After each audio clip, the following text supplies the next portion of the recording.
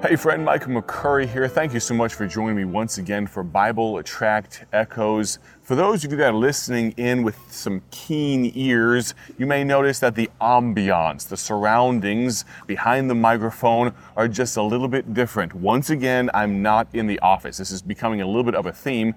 And part of the reason for that is because I'm spending the next 4 or 5 weeks in summer camps. Now, we're not here just to have fun.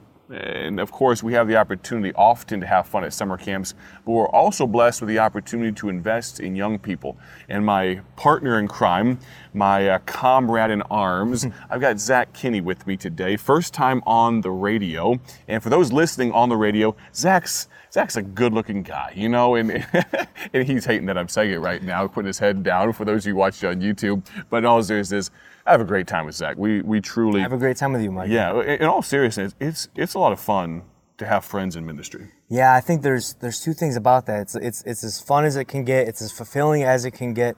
And I feel like we've been through some stuff. We've had some late nights, early mornings this week, and I feel like that's what kind of knits us together.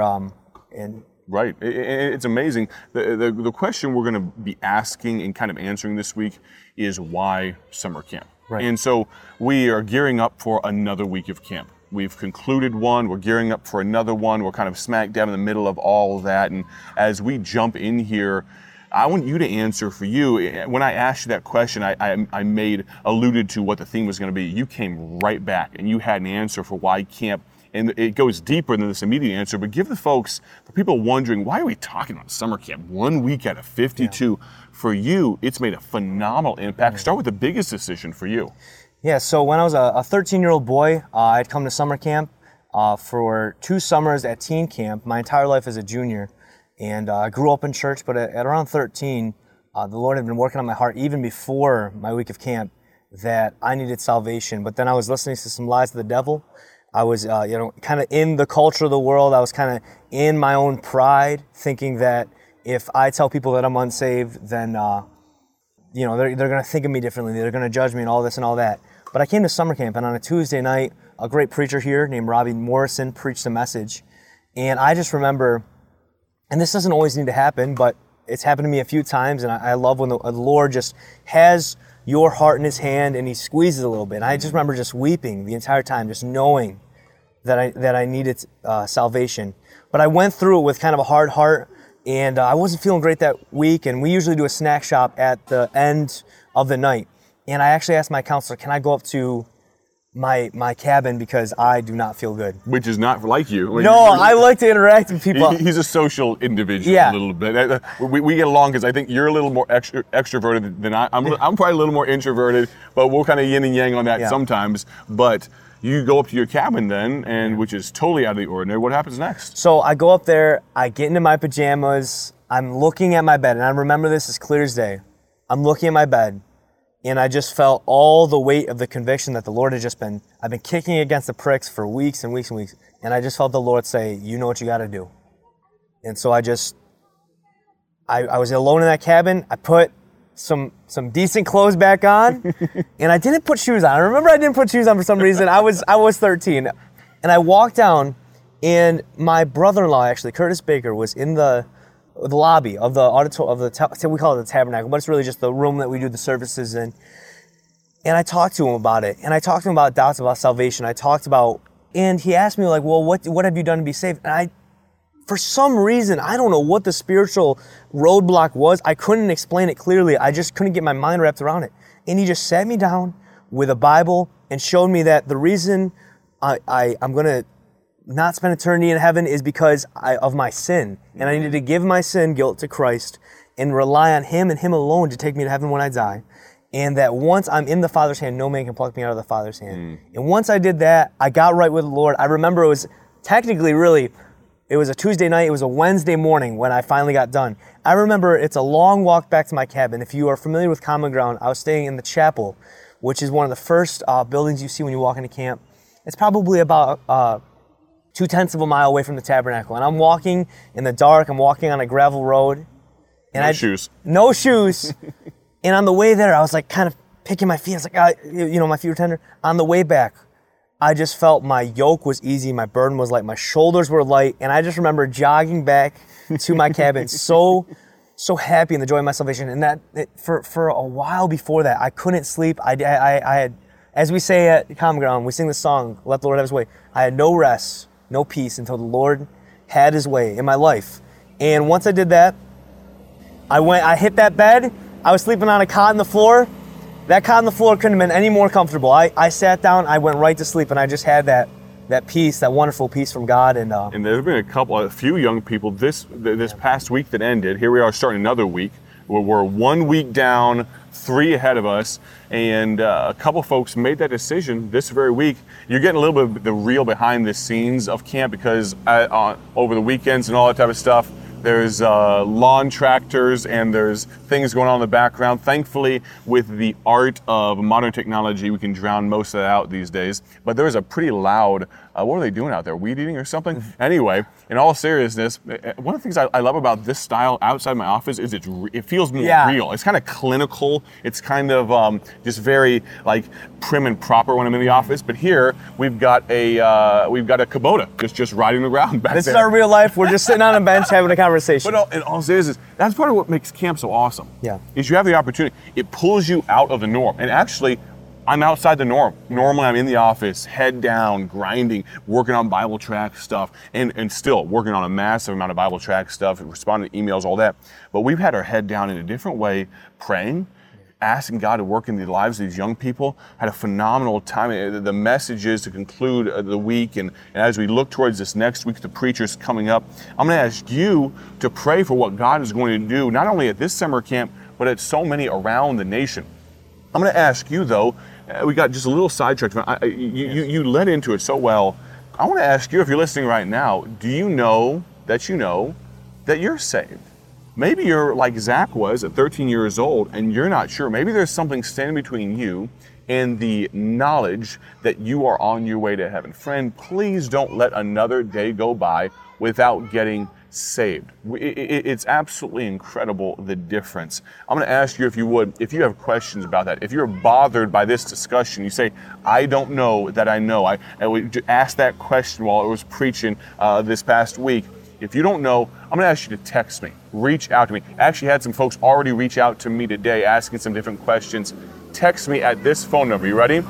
309-316-7240. That number again is 309-316-7240. Now, Zach, you made a lot of other decisions at camp. We got about 4 minutes left here. Tell us about 1 or 2 other decisions that were defining moments in your life that have put you on the path. Still a young man, and figuring out exactly what God has for you. It's very possible that missions work might be, and maybe in Papua New Guinea, some different places, but you're also open to whatever God has for you. But how did you get to that place? Of course, for the people listening right here, Zach is an unusual guy in relation to the vast amount of young men. 22, 23? 23. 23 now. The amount of young men that their sole desire is to serve God, you know as well as I do that comes few and far between in our modern world. So how did you get to that place? It's not like you were forced into this mold. You're not mama called and daddy sent. In 3 minutes, tell us some other defining decisions you made. Yeah, I think kind of what went hand in hand with my salvation was, and this is one of my prayers for Common Ground, is that kids can come here and that they can. I was raised in church as a young boy, and shortly after I got saved, actually, my parents left church. And I think what I did at summer camp was really pivotal in me having some, Lord willing, some fruit that'll last in eternity, some crowns to cast at our Savior's feet.